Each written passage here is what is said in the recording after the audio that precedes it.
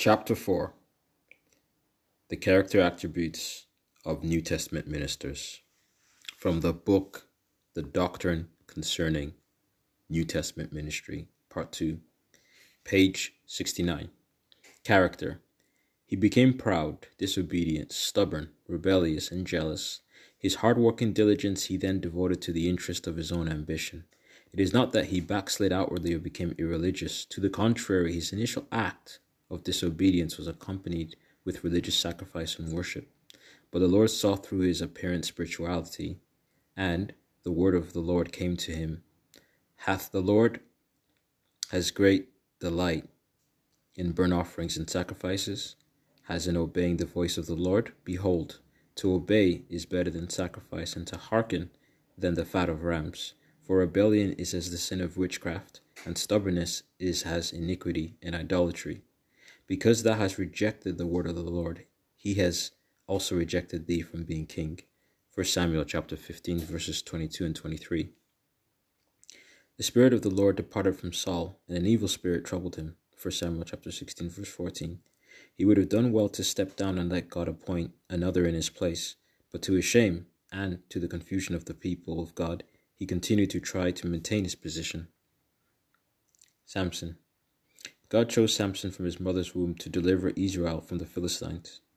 The Spirit of God came upon him in mighty power and endued him with supernatural strength. His exploits are legendary, but in the end, his enemies triumphed over him and he sank to a pitiful state. The Philistines took him and put out his eyes and bound him, page 70, with fetters of brass, and he did grind in the prison house. Judges 16, verse 21. Was he not chosen of God? Was he not anointed? Why did he fall? He fell because he failed to build up his character in godliness. He overcame the Philistines, but he did not overcome his own passions. He should have humbled himself before God. He should have developed self-control, obedience, and devotion, qualities essential for a ministry of deliverance. Instead, he sought a life of selfish ease and sensuality. He was so self-confident that he did not even realize it was when the Spirit of the Lord left him.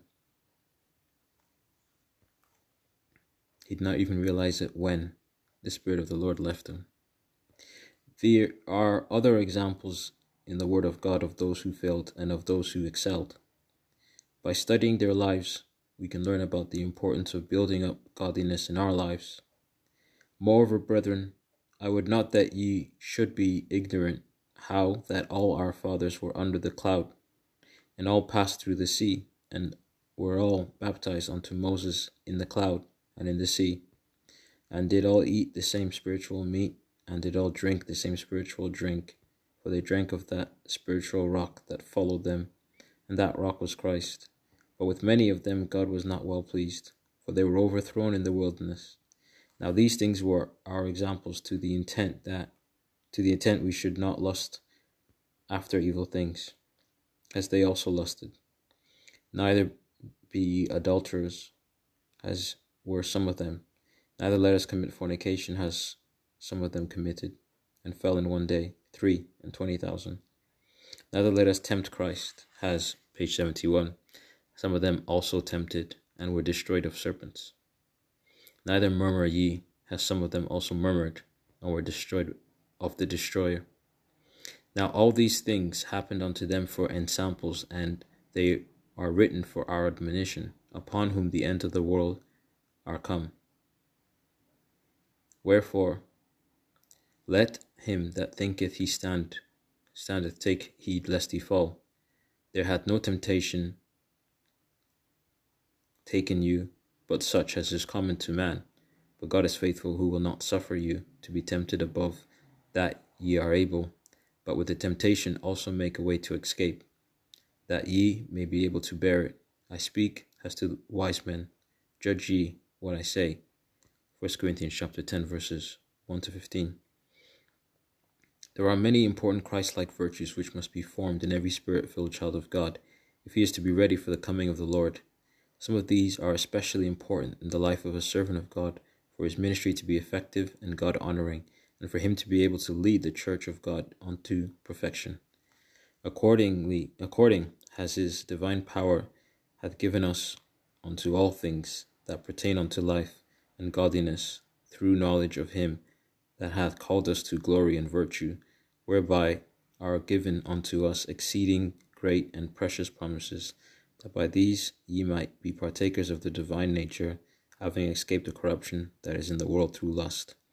And beside this, giving all diligence, add to your faith virtue, and to virtue, page 72, knowledge, and to knowledge temperance, and to temperance patience, and to patience godliness, and to godliness brotherly kindness, and to brotherly kindness charity. For if these things be in you and abound, they make you that you shall neither be barren nor unfruitful in the knowledge of our Lord Jesus Christ. 2 Peter chapter 1, verses 3-8. Those who partake of the divine nature through the knowledge of Jesus Christ will have an abundance entrance into the glorious kingdom of our Lord and Savior Jesus Christ. In that day the Lord will say, Well done, thou good and faithful servant. Thou hast been faithful over a few things. I will make thee ruler over many things. Enter thou into the joy of the Lord. Matthew chapter 25, verse 21. That joy will be eternal and glorious. Let us now look at some aspects of the beautiful nature of Christ, especially important in the life of a servant of God. Obedience. Obviously, one of the primary characteristics of the relationship between a master and a servant is of obedience. A servant who does not do the will of the master is not really a servant at all. More likely, he is a traitor. Jesus emphasized that clearly in Matthew chapter 7, verse 21 to 27. He says, Not every one that saith unto me, Lord, Lord, shall enter into the kingdom of heaven, but he that doeth the will of my Father which is in heaven. These ministers prophesied, cast out devils, and did many wonderful. End of recording in this chapter so far. Amen.